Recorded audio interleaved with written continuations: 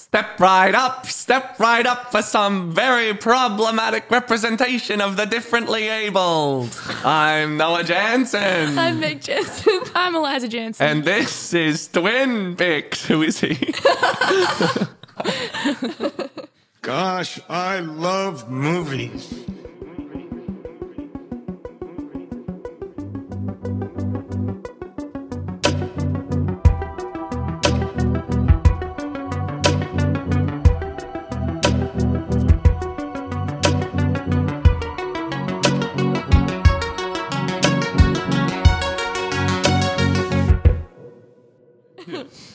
Well, we are well and truly back. Welcome to Twin Peaks, the show where a pair of actual, real-life human twins And also me. make a double feature out of two movies that share some kind of similarity and decide which one does its job better. What's up, couple of old-timers? How Here we are doing? yet again. Feeling good? Freaks. Where the freaks at? Where the freaks at? Tell me. Say hell yeah if you're a super freak. Hell yeah. I didn't like that. I didn't like that at Sorry. all. How are we feeling for today's episode? Feeling good. I've got lots of thoughts about today's episodes. Yeah. One of these films is very, very famous in amongst my friends for that I'm really annoyingly passionate about it. It's one of these things that like I'm passionate about it, but everyone's just like, okay. It's like a real- nobody meets me with any level of they're like, passion. why is he talking They're about just it like, again? okay. It's a real don't get me started on. Yeah, Yeah. truly. I movie. actually will say to people like, because Don't again, I do go. music theatre. It's The Greatest Showman. Like I do music theatre, so everyone always talks about The Greatest Showman. We'll talk about like how prevalent that movie is in like the pop culture sphere at the moment. And yeah, it's exhausting.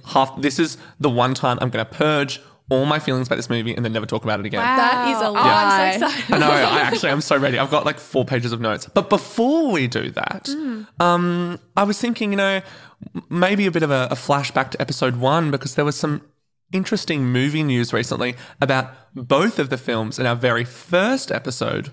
So The Parent Trap is being turned into a musical called Identical in the UK. So they're on the hunt for identical twins. And Noah, we could do it. I don't know how that's all we go. And over at Paramount, they're doing a remake of Face Off with a script from Oren Uziel, who is writing Sonic the Hedgehog, the movie Oh, God. Wow. that's coming out. So many things you whenever it said in does. that sentence I just don't care about. Which one? I am so beyond impartial to the majority of the things you just spoke. no- You're such a Sonic head. Shut up. You always talk about Sonic. Gotta go this, fast. Sonic that. Yeah. Yeah, so is it a big... I think I got a thumbs up for Identical. I think that's a good idea. I think it really It's a suits musical ready thing. As Yeah, long as you totally. can find the twins. And they've done like a lot of those kind of Disney movies that were remakes. They've made them into musical Yeah, stuff. they have. Like, But there's I a feel like musical that's of Freaky lazy Friday. storytelling, isn't it? This isn't a musical theatre podcast. But like, in what movie is it? Booksmart, I think. The boy's like, I have a real passion for original storytelling and musical theatre. I loved that. I was like, this is funny. Do you not know what I'm talking about? Not I don't remember very that. I don't, It's gone. Booksmart It's gone. didn't really Cut have it. any effect on me at all, honestly. Yeah, sorry. But I think remaking Face Off misses the entire point of Face Off They're gonna- because it's all yeah. about the reason that movie works is John Woo, Nicolas Cage, and John Travolta. It's going to be like the Total Recall reboot where it's like Total Recall is so bonkers and specifically Paul Verhoeven and Arnold Schwarzenegger. And they're going to strip it of all of that and make it like a really boring, like blue lit, like Just super put a industrial sheen. looking. Yeah, like Yeah, just a boring sheen ass. of like that weird now like industrial shine that we put on everything. Too right. Well, with that said, I think it's time to talk about our twin picks this week, which are Freaks and The Greatest Showman. The connection, of course, being circus, carnival-based films that are about equality and the way that we treat Are they our really? fellow person They try to be. to varying degrees. Indeed. Well, I think we're going to have lots of thoughts. I think it's time to jump into our get into first movie.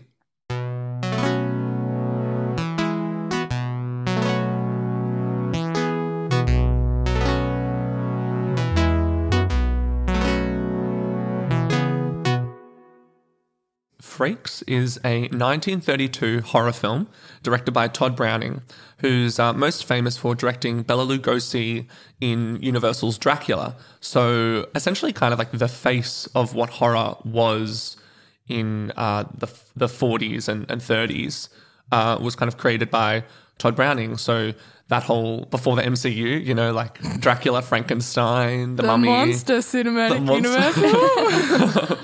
Tom Cruise is crying somewhere. And the film follows a troupe of sideshow carnival performers, in particular the disfigured freaks. And it focuses on a beautiful trapeze artist plotting to marry a dwarf and then kill him in order to take his inheritance. Before we get into talking about the film, I need to do a big old history dump because this film is infamous. So fascinating reading up on it this week. So one of the film's like the strongest quality that I'm sure we're going to talk about is that all the actors, in particular the like the sideshow performers, were real sideshow performers. It contains such now like famous people as the conjoined Hilton twins, who were the basis of the musical Sideshow. And the film, when the original cut was 90 minutes long, and then it had famously disastrous test screenings in January of 1932. An audience member actually claimed that the film caused her to have a miscarriage. Jeez. So the original cut was cut from 90 minutes to 64 minutes. Whoa. It's one of the biggest studio mandated cuts of all time. And that original footage has never been recovered. We don't know where it is. I'm sure it's in a vault somewhere. I wonder if we'll ever see it. But still, the film was released and it has quite the rap sheet. It was banned in the UK for 30 years. Wow. It's the only MGM film to ever be pulled prior to completing its full domestic engagement. Wow. And it effectively ended Browning's career. He never made another film, essentially. I have so many horrific, cruel reviews for this film. I'm going to point out one at the moment because I think it really kicks off the conversation in an interesting way. Variety wrote that this film does not thrill and at the same time does not please, since it is impossible for the normal man or woman to sympathise with the aspiring midget, is a dwarf, and only in such a case will the story appeal. Which is the reason why I feel like now, being content, like viewers now, I feel so blessed that I get to watch this film from a contemporary lens, because for the very reason that this film then was seen as horrific for showing empathy, it's now seen as gorgeous and as like so ahead of its time for presenting this dwarf with, and like this whole community with such an empathetic lens. Oh, wow. Yeah, I don't know. It's something so like jarring seeing, you know, these dwarves being called midgets and calling themselves midgets when we today know that that's like an offensive term, and yeah, looking at it from like our lens, it's a very jarring experience. I know this might not be the most appropriate thing to say, but I watched it on YouTube and I was just thinking, like, who is the person who thought like this needs to be on YouTube for people to see? Like, this is such a sort of forgotten little remnant of the past that you don't think people would want to talk about. It's so embarrassing that it was so heavily censored because it did depict this sort of like brutal, carny existence, I guess.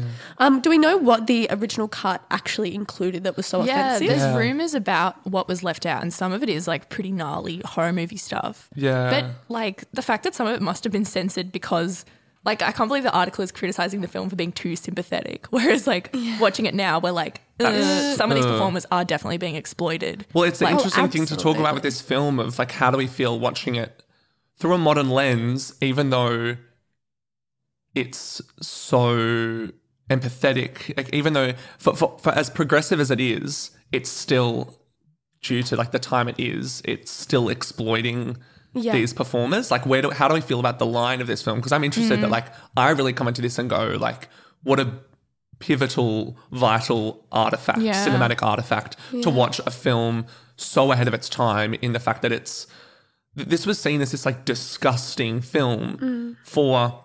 It was basically snuff. An People element, were like, why are we allowed to see this? An element so, of the horror was, look at like audiences thought an element of the horror was, look at how we're supposed to feel for these things. Yeah. Whereas actually Browning did direct it with the approach of that you should feel for these creatures. Yeah. But then in the finale, he uses their disfigurements It is a horror movie, as vehicles ultimately. for horror. Yeah. Yeah. What do we think about that finale? That is where the biggest cut was. So essentially, Cleopatra, the trapeze artist, has been plotting to kill the dwarf Hans for his inheritance. And then there's a famous finale where the carnival's moving, so the carriages are all like going out in a storm. They're rolling out, and there's a big crash, and there's some very iconic imagery of all of the performers. So cool. they're like different dwarfs. Beyond the and human rights issue, it is such a cool scene. Like so powerful. Seeing them crouching underneath the caravans and like with knives crawling in their teeth, in the crawling mud. through the mud. Yeah. And it's where my biggest conflict with this film is, because on one hand I go, you're using their disabilities and their appearance as spectacle and as a vessel for saying that this is horrific. Yeah. But at the same time, it's so empowering that the film has told a tale of repression and of people with real human emotions being treated like dirt, rising up. And I think that's always pretty evocative imagery, regardless of the time when your film was made. I think there is a very forgiving reading to be done of it, where at the very start of the film, when the carnival barker, he's showing you what Cleopatra ends up being, which is that the freaks disfigure her and make her into one of them. He says, if you, like the freaks, they have a code. It's not like a human normal code, but they do have one. And it's that if you offend one of them, you offend all of them. Yeah. And I think if the climax of the film is meant to be saying that when the freaks are offended, they become what normal society sees them as, like they turn into monsters and they live up to like the awful reputation that we have set up for them. I think that's excusable, because it's like, well, what else are they meant to do? Like if we treat them like they're these disgusting subhuman beings, like fine, why not? Why can't they like get their revenge under those conditions and be monstrous? I understand that. I also understand it in another forgiving reading, in the sense that we can look at it as if it's almost as if they've said to her, like, you may be beautiful on the outside, but you're disgusting on the inside. You're a really ugly, like, soul. And Yeah, so she that's and the what strong we will man make you. are more freakish than any of the differently abled performers in the movie. Absolutely. And for that way, don't you think, like, Meg, it seems like you are more affronted by the fact that maybe this film is just such an artifact that even for as progressive as it was for the time, you still are quite affronted by the fact that there is an element of exploitation to I this don't know film. that it's affronted. I'm confronted by it. Like, I find it a hard watch. It's an uncomfortable Truly. watch. I think even just the fact that it's said in so few words, like it's so short, it's cut off, it's sort of this really abrupt finish. And it does feel really exploitative. There's the scene where they're all chanting around the dinner table, one of us. And it pans across and it shows all the faces of these, disfigured people, and they're all there's an inhumanity to it. Like, it doesn't feel like, even though he may have been attempting to do it, it doesn't feel like the filmmaker was going into this thinking, like, how can we show these people as people? But unlike a lot of circumstances like this where you use real human, like actual people that the story relates to in them, I actually do go here that I love that this isn't a documentary. Yeah. I love that there's a narrative to this, because it gives the film such a bluntness, and it feels even more confronting that we're not just seeing them as they are, we're seeing people that have really been attacked and disregarded their whole life and disenfranchised their whole life. We're watching them be given like material to work with and like perform. Like, there's something Like really romantic unsettling. subplots and like getting to show off their awesome skills that true. aren't related And to you're like, exploitation. Like Prince Randy and rolling the cigarette. Like, that's so cool. Yeah. It's Oh, amazing. incredible. Like, Oh. without arms or legs to roll your own cigarette. That's Yeah, so the dope. documentary-esque feel that you get from watching these real human beings going about their life in service of this plot. Yeah, it's pretty astounding to me. Yeah. I think like we can probably talk about it all day whether we like it or not, but like because we're all basically pretty able, like I don't think we can really speak to the experience of being profoundly Yeah. disabled in the 30s, let alone today. God, no. But like, yeah, I think compared to, I guess, when we see how the differently abled or any kind of minority or fringe community is depicted today, where it's like, oh, a straight dude dressed up as a gay guy, or like it's us like putting people in freak drag. yeah. I would definitely rather watch Freaks than watch like Dallas Buyers Club and see Jared Leto pretending to be freaky or some shit. For sure. Yeah. Actually, yeah. I hadn't thought about that at all, and I do definitely admire that. here. It doesn't change the fact that it's not a comfortable watch. Not that I'm asking for it. I'm not asking of it for it to be, you know, comfy, easy watching. But yeah, there's something so It has such a like dark charge. really to it. menacing undertone, truly. and it's hard. It's hard to watch. Yeah. In terms of the film's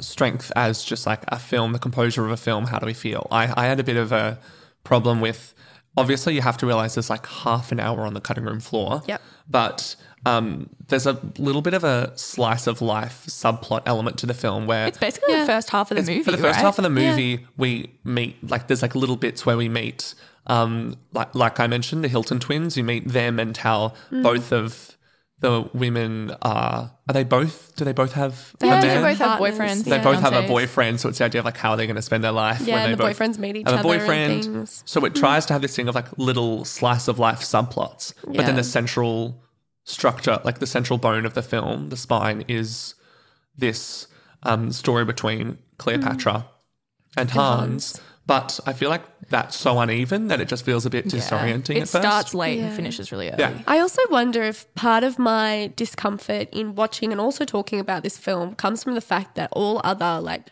texts and media that's related to sort of this like carny freak show circus idea, it's all really I don't know, sort of gaudy. Like I'm almost thinking of like Big Fish and things like that, where it's like this funny little code for of sure.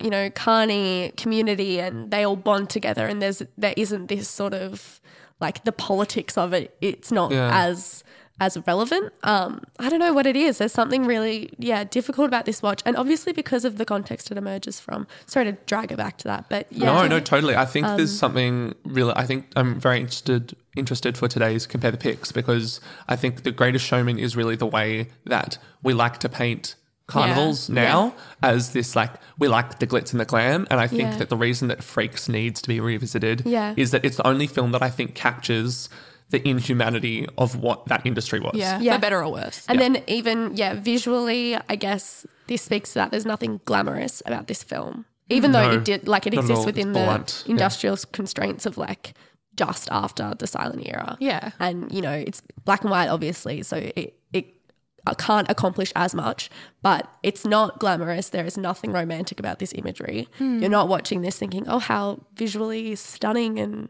you know, but that's also not what it tries to do. It does feel more documentary than anything. Yeah. In a lot of ways, I would say. That bums me out that we didn't have any more Todd Browning movies after this. Yeah, I actually have to double check if Got that's scared true, but off. I'm definitely like his career was effectively ended. He was such a tough bet. They lost so much money. Yeah, interesting. Well, stunning. That is Freaks.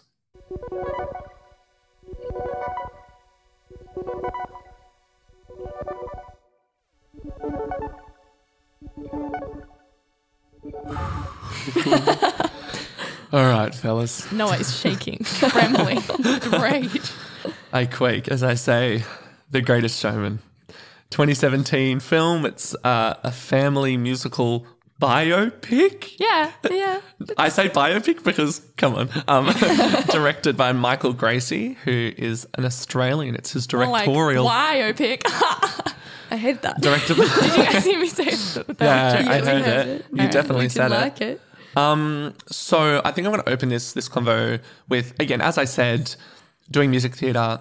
I'm surrounded by Greatest Showman a lot. I do it to every warm up for every jazz cast. Jeez. And I have this weird little belief that in music theatre, the music should serve the story. So, like, music should be in a musical to propel plot or to reveal something about characters that sends them on a journey so that they can therefore propel the plot, or even just that we learn more about them so we understand their place in a show. There are 4 songs in The Greatest Showman that you could put in any order in the film and it would do nothing. Okay. So the greatest show, This is the greatest Come Alive. show. I don't know. Come When it alive, gets- come alive. This Is Me Yeah. and It's me. From Now On are all about Yeah. the same thing. And if you put them in any order, it wouldn't do anything. Yeah, they're all just like a vague, like inspirational, like Yeah. freaking like Hey Soul Sister. And apparently Oh, every don't single... bag Hey Soul Sister. Come on. Come on, it's the same level of it's like just a- radio friendly, like kids in the car, mum driving them to like swim squad. Like Whenever I listen to it, I'm like, Dad would love this. Because it reminds me of fun, fun, Oh, the and- dot. Come on, we are bagging Lowercase some FUN. brilliant bands and songs. Let's just Meg, hold don't back. be a plan. No, so yeah, we should. Okay, it's a musical. We should talk about the music first. Yeah, okay, yeah. what do we think? Because I have been saying all week, as a pop album on its own, sure, I find it very catchy. No, this is just because you don't listen to popular music. You only listen to musical theatre songs. Yeah, these Yeah, of songs course. suck. Sorry, No, but they're but they catchy. all sound like they were written by like Imagine Dragons. Imagine Track. Yeah, it does. No, would they're believe written it. Who by wrote these Hasek and songs? Paul, who are really great. It's so sad. Their melodies are better than their lyrics, but they're terrific. Yeah. I think they, even for 2017, it sounds a bit old. It sounds like the songs that were coming out when I was 2013. Yeah. they wrote it 2013. prior to their whole Hasek and Paul's whole career is very like out of order. Like they just their most recent project essentially is Dear Evan Hansen, and it's one of the first things they wrote. And Greatest Showman was like the first It's thing been they like did in before. gestation for ages or whatever. So it does kind of sound, when I listen to their some stuff now, I'm like, that sounds more it mature sounds than like Greatest Mumford and Showman. Sons and like 2013 Imagine Dragons. Truly. It really suffers from the little complex that is called now the millennial whoop. So it's when like every single song has a bit that's like, Yeah, like a sing along that everyone, even if you're shit at singing, you can be like, Yeah. oh, wow. And you can probably Yeah. clap to it too. I remember seeing this movie, like it came out like Christmas, like 2 years ago, and in the cinema, as soon as the music started playing, like that kind of like pop music, and horses came in trotting in beat with like clap, clap, clap, clap. I was like, oh my God, I'm so excited for this movie. Okay, my big thing with this, I hate when people are like, oh, but you just like, you don't know how to like have fun with a movie, right? Okay, High School Musical 2 is genuinely one of my favorite films. Like, I can totally fuck with schmaltz. But not when it's like morally misguided and honestly pretty reckless. So this film, I'm sure we'll wander back to the fucking music at some point, but this film claims to be about the life of P.T. Barnum. In making a biopic about Barnum, there is the very complicated matter of you are deciding to make a story about a man whose career was based on exploitation. So this film, rather than going, okay, we can what can we do about that? We can present him as a complicated man. We can try and find an avenue to tell that story truthfully, but still have this be a family film. They paint him as a messiah of the disenfranchised. They paint him as this god Well, there even to then- protect them. And P.T. Barnum in history, have you guys read about Joyce Heth? Have Yeah. you heard about this? This No, is what's disgusting. So Barnum, he had a slave. No, well, there was a slave, and he bought her and claimed that she was George Washington's 161-year-old nanny, and literally just stuck her in a box. A very old. She wasn't 161. She was blind, very deaf, and essentially paralyzed. She could only move her left arm and could do a little bit of talking. Yeah. And then when she died, he sold tickets to a public autopsy of her. Wow. And we're going to paint Barnum as this messiah. But Hugh then Jackman. even And then, Hugh what Jackman. I would say is like, okay, we're making this really weird sort of biopic, but this guy isn't even likable. Like they're sort of trying to Yeah. pretend that he is like, you know, the pioneer of this new wave of like celebrating difference, and look at him go, like he's, you know, united all these disabled people who are now reclaiming their identities as like freaks or Yeah. whatever. It's like, wait, but this guy sucks. Like 'cause in the movie he cheats on his I wife. agree with you. It's he like if abandons you're gonna them for this whitewash hot him, girl. fully whitewash him and do do a it great properly. guy. Like if I'm supposed to like him, make me like him. Like just putting Hugh Jackman in the role is going to do it. the movie doesn't actually care about what it knows it should be. So there are two thematic things that are really prominent in this movie. One of them is the one that the movie actually gives a shit about. That's dreams. Like what Being is yourself. being yourself. Yeah. No, like what's the measure of success? Yeah. And the other one is you should be nice to everyone, and everyone deserves equality. Blah blah blah blah. It doesn't. It knows it has to pretend to care about that story, but it actually cares about the dreams and the what is like. If you have a family, then you are successful. Like that's the story it really cares about. You're making a movie about Barnum. You can't do that. You Yeah. have to talk about the reality of how horrible this industry was. And like every decision he makes, the film kind of dresses it up as being like a human rights movement. And all the characters are like, you gave us a chance. I'm like, no, you fucking didn't. Like everything he did was ridiculous. motivated by finance. Like the only reason he got the freaks in is because his first thing sucked. And he had terrible like business model that didn't work. Whenever And then he's movie- like, oh, I can exploit these freaking ugly weirdos. And they're like, thank you. But even just aside from all of that, like they don't even dwell on any of the things that are supposed to be like mildly good. Like the whole jump from him being a little poor boy on the streets, like a little pauper, to like his growth as like this career showman or whatever. I'm kind of like, what is happening here? Like what am I following? What are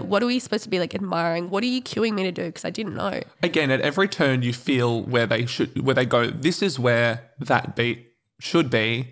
Will do something resembling it. Like the way that he recruits, again, an example of that this film pretends to care about representation, but it doesn't.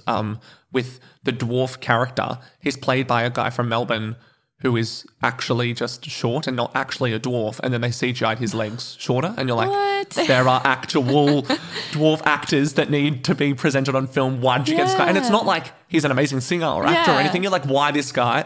Anyway, in the even scene that short? in the scene where he's recruited, in the very scene where he's recruited, the spiel that Barnum gives to him to be like, you know, don't you like want to, like that when they look at you, they won't laugh, like they'll be Yeah. amazed and stuff. I'm like, that is exploitation. You know that they will laugh. Like that's Yeah, not they like empowering. put him on a horse. And You can't dress him just up as be like, Napoleon. this is supposed to be empowering They're and like- not have it actually be empowering. So Same as, stupid. so like what frustrates me so much is that, you know, like every single ad on TV, the background song is This Is Me. This Is Me is this. It's such a anthem. Channel 7. Oh, it's a Yeah. Channel 7. After the tennis. It's like, this is me. Or like My Kitchen Rules or something. It's like Manu being like, welcome. This to- is the greatest This is the show." greatest show. Oh my God. It's supposed to be this anthem of rallying that like it's time to tell our story. Yeah. In the movie The Greatest Showman, This Is Me is sung by characters being like, we will not be sidelined anymore. and then they they're are sidelined. I don't get it. Why do people I love do that not song? know They're a not single one in- of the characters' names aside They're not in the from movie Barnum. for like 30 minutes after that. And I'm Yeah. like, you just said, especially because it just comes out of nowhere. They're like, we will not be shoved aside. Yeah. And especially the funniest thing ever, can we talk about how funny the extras are in this movie? Like all the backup dancers, they're like, you're wacky and crazy because you have Look at our silly white hair." hair. Ooh. And They're like, it's a man, yet he wears a skirt. He's like an amazing dancer, like super conventionally attractive. yeah, literally. And they're like, oh, this God disgusting damn, freaks. stupid Yeah, Do you no, guys no, like no. Hugh in this film? Oh, no. And there's something inherently likable about Hugh, so that's saying something. I think he's Sorry. charming. It's just horrible material. My problem with him Horrible is I hate his pop voice. Like, I don't How mind he him as starts a... every song being like, it's the time that you want and you got to do it. And then it like has a chorus and you're like, oh, whoa, and stuff like, yeah. yeah, he's a good dancer in this. He's though. great, Yeah. good in His small doses. dancing is really Can we good. go around the table and say the one, everyone's most like unintentionally funny moment of the film? Oh, that's hard. No, I have a little Sorry, list. man. Oh, Wait, would you say? throw this on me. Eliza can do mine. Okay. I cannot think of a specific about- moment in this film. It all blends into one. What about at the start when he's like, what do you wish for, my little girls, or whatever? And one of them is like, I wish to marry Santa Claus. What? Yeah, that was good. That was just genuinely enjoyable. What a good show. I love my personal Actually, no, never favorite. mind. Oh, after you. Yeah, you go. My first, so it's so exciting. This is genuinely my favorite conversation in the world. My favorite moment is so Jenny Lind, the Swedish Nightingale or whatever, being like, "I'm the greatest opera singer in the world," and going out onto the stage, and then I was like, She does I was not like, sing opera. She's going to sing a pop song, and she's like, "Trying to hold me." Oh my so god, funny. poor Rebecca Ferguson. Like you really love her as an actress. I love Rebecca Ferguson. I think she is incredible, and it's so sad that the one thing in this movie that they have for her to do is sing that song, and she's to lip like synced. lip sync and like it's such a slow song. She has nothing to do but just like Oh, kind of thrust, physically, like, it's Yeah, so weird on the stage. She does yeah, these weird like very- pops. It's yeah. so clear that all the songs aren't designed for a musical because they need so much artifice to hold them up, which really Well, sticks out with was it Never just Enough me because as she's well, just doing though? weird like But- body pumps. It went for so long. Yeah.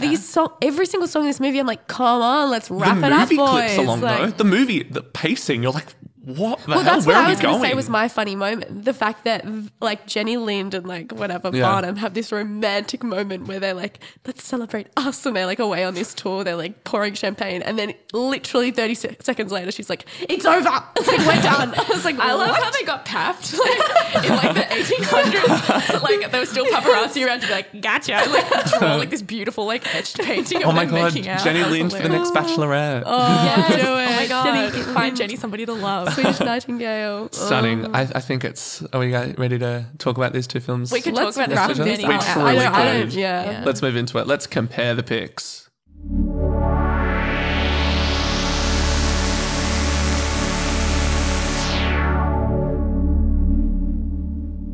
So now it's time to compare the picks. So this is the part of the show where we look at our two picks back to back. We look at them, what one does better, what one does worse, and ultimately which one does its job better.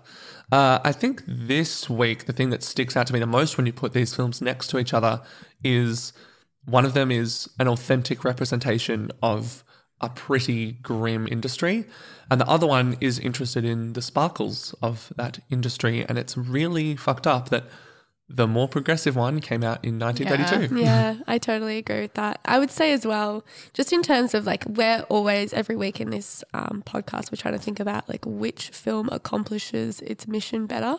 Like, yes, it was uncomfortable viewing personally, especially like I had a hard time watching Freaks, but that's what it wanted to be. Like, it wanted to be uncomfortable. I think Freaks wants you to It empathise, wanted and to confront. you endlessly do. Yeah, even more so absolutely. because of the film's place in history. Yeah. It's obviously changed now. Now it's like a cult piece. But Yeah. I think if anything, time gives Freaks so much. Like, it's aged so well Yeah. because it's a film that wants you to empathise. And every year, like every time you watch it, you'd go, it is so unfair that these people were finally able to tell a story. Yeah. And then it was thrown back in their face. they were told that they It was didn't too deserve disturbing that. to be seen. Yeah. Yeah. That they were so abhorrent that the image of them on a screen was in itself horrifying. Yeah. But when we talk about like our standard here is, did the movie succeed in terms of what it wanted to do? And Freaks is like a massive failure for like what Yeah, it set out to do. that's Like no true. one watched it and it had this terrible reputation. And That's like all true. the performers, a lot of the performers had really short, miserable lives marked with like alcoholism or like Yeah. just abuse and Yeah. exploitation. And comparably, The Greatest Showman did great. really well for The itself. songs are still on the radio 2 years later. Yeah, people It was a love sleeper this hit. movie. It had a very slow start at the box office, and then it took off. It still It gets drew out. sing People along. still would sing-along say, like, every time Noah says he screenings. does musical theatre, people would be like, Have you seen "Do The you know Greatest The Greatest Showman? Showman?" Yep, literally. Yeah. Oh, that's something I hadn't really thought about. And that's a sad sort of, I guess if I'm thinking just like textually, like what are these texts trying to do? Like aside from commercially, I would still stick by Freaks just because it strikes such a chord. Obviously, like we can't really speak to the intention behind it in too specific terms because obviously we can't know what's going into something, like, you know, why did the studio want to make this film or whatever. But yeah, there's something so interesting about Freaks, the story that it's trying to tell. It feels like strangely contemporary, but outside of it, because it's not a contemporary film, in that context, it obviously couldn't accomplish much, which is a sad fact. But Yeah, you know. I think the mission statement really comes into play this week as well, because I go with The Greatest Showman. I go, is it even its goal to tell a story about equality and about prejudice? Like, I don't. It's that I just watch this film and I'm like, that could not be further from your mind. Like, you even just don't if care. we're thinking about the two sort of romantic plots of the two films, so on the one hand we have, I would say, the Hilton sisters, the conjoined twins, Yeah. and their respective relationships. It's obviously, it's not shown in a very romantic way, but that is like this whole interesting little relationship subplot in Freaks. And then in contrast, in The Greatest Showman, it's Zendaya's character and Zac Efron, who are Hunky. two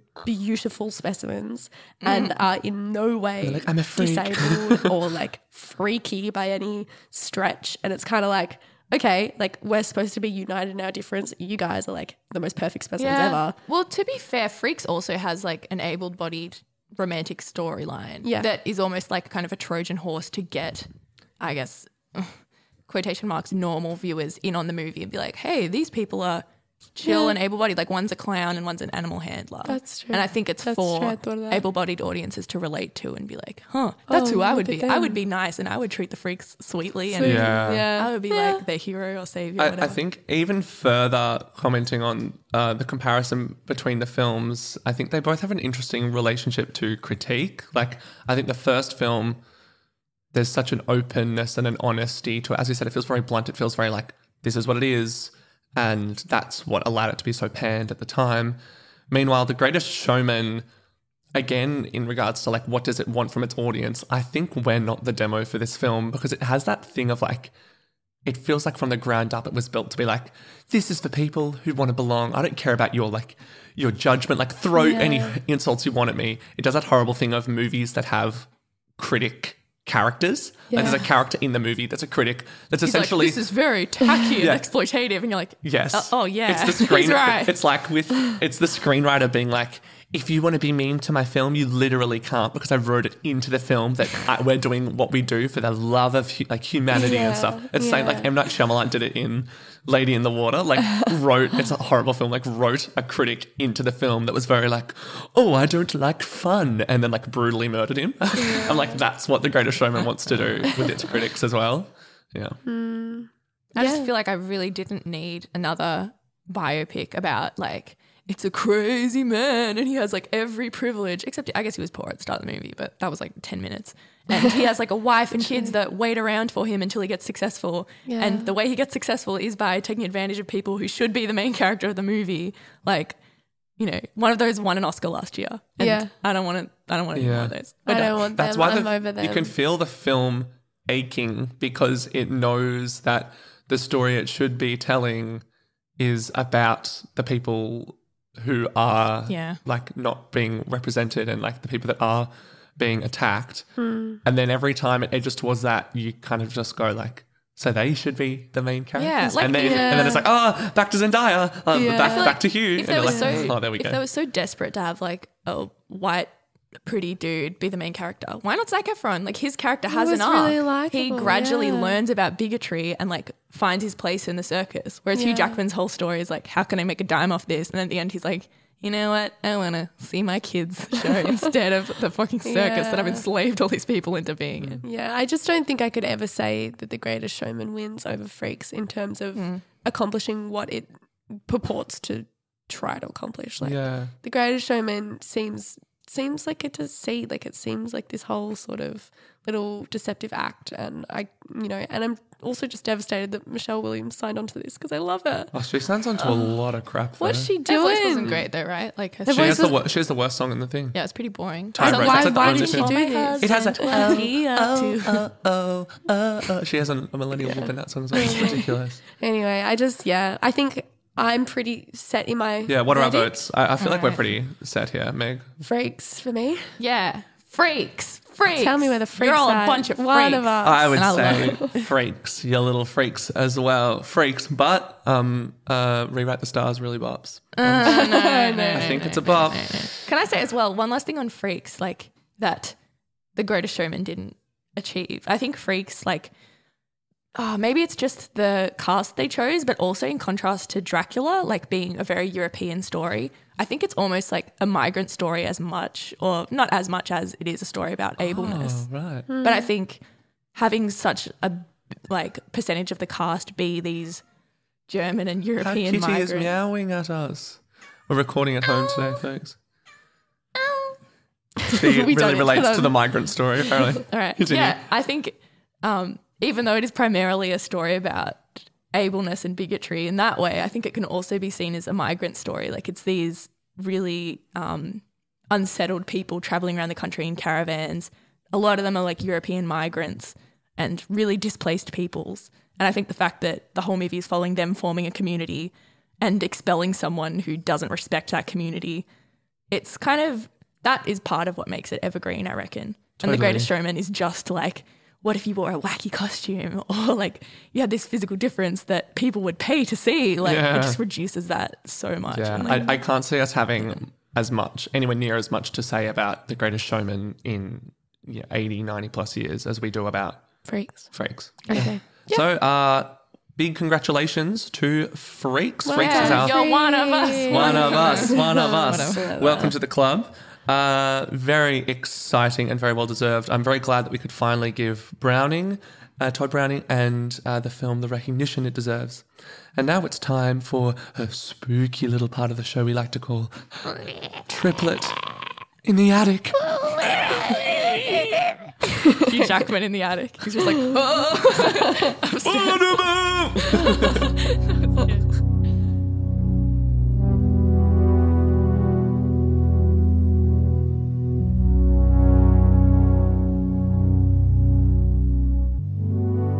Now it's time for Triplet in the Attic, where we got to pick a deformed, rejected little third piece of media. It could be a song, a book, a movie, a board game, a recipe, a weapon. Please, with no weapons. that we think acts as a thematic triplet to the episode's twin picks. Meg, why don't you kick us off? So mine is a bit silly this week. It is. Do you guys know Gabriel Gundaker?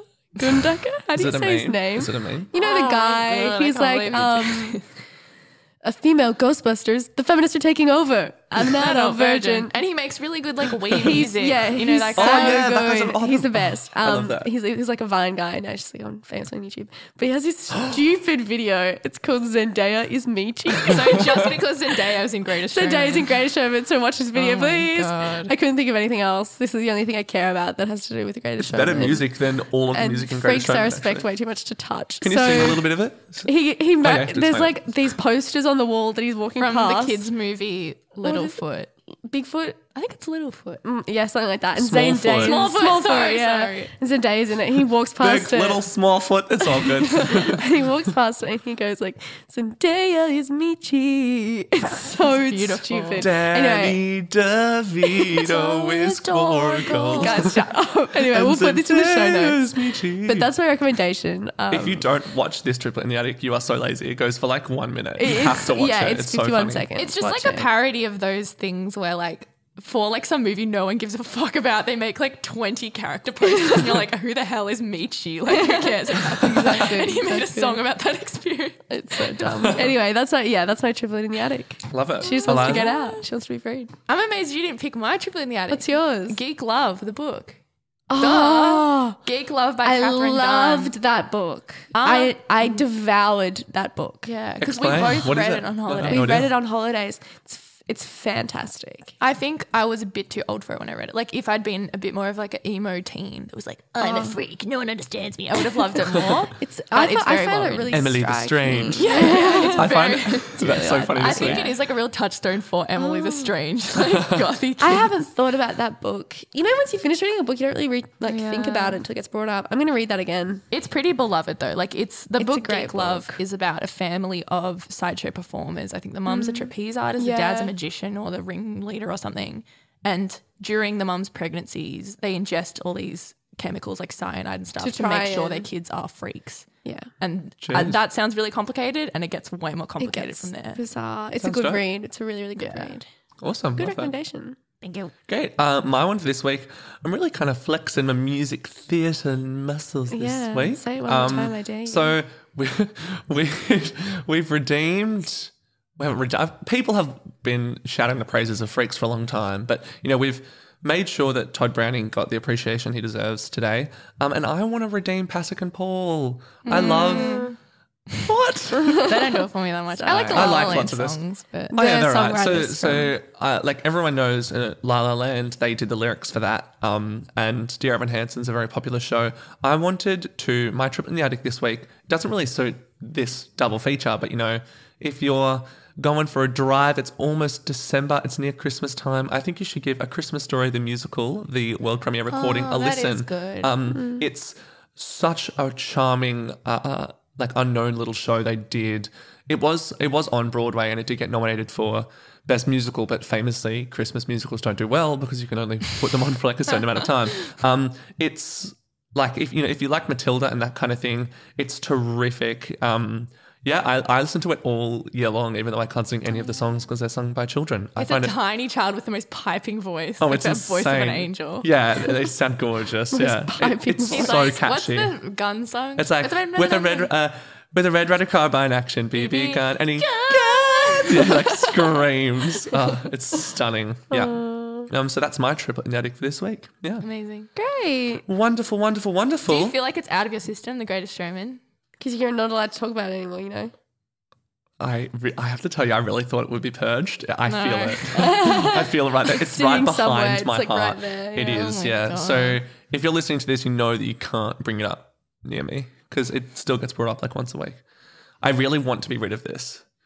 Well, maybe we'll find it. There'll be like another circus movie in a couple of years and we can do another revisited. You know what might get it out of my system? When we talk about Halloween. My favourite film of all time. Well, All right. Yeah, yeah. No, that's how- not next. That's just going to add to it. You're just going to like explode your No, but I'll brain. put something on top of it. Like another... No. If I put another You movie on can't just keep top... doing movies you can't shut up about. Yeah, true. Well, we're getting them out of the way so that people can find me tolerable. Anyway... Let's shut up about these movies. Thanks so much for listening to this episode of Twin Picks.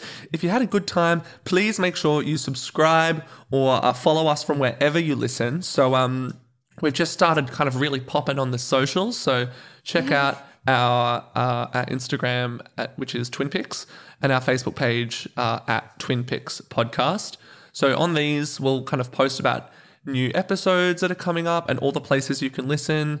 And please leave us a review and rate and like and all those things because it really helps us out because we're just starting out and we want all the people we can to listen to our little family show. Tell a friend, tell someone that's never listened to a podcast. Tell an enemy. Tell with the weapon. And also feel free to shoot us an email at twinpixpodcast@gmail.com with any feedback, suggestions, questions, anything you think.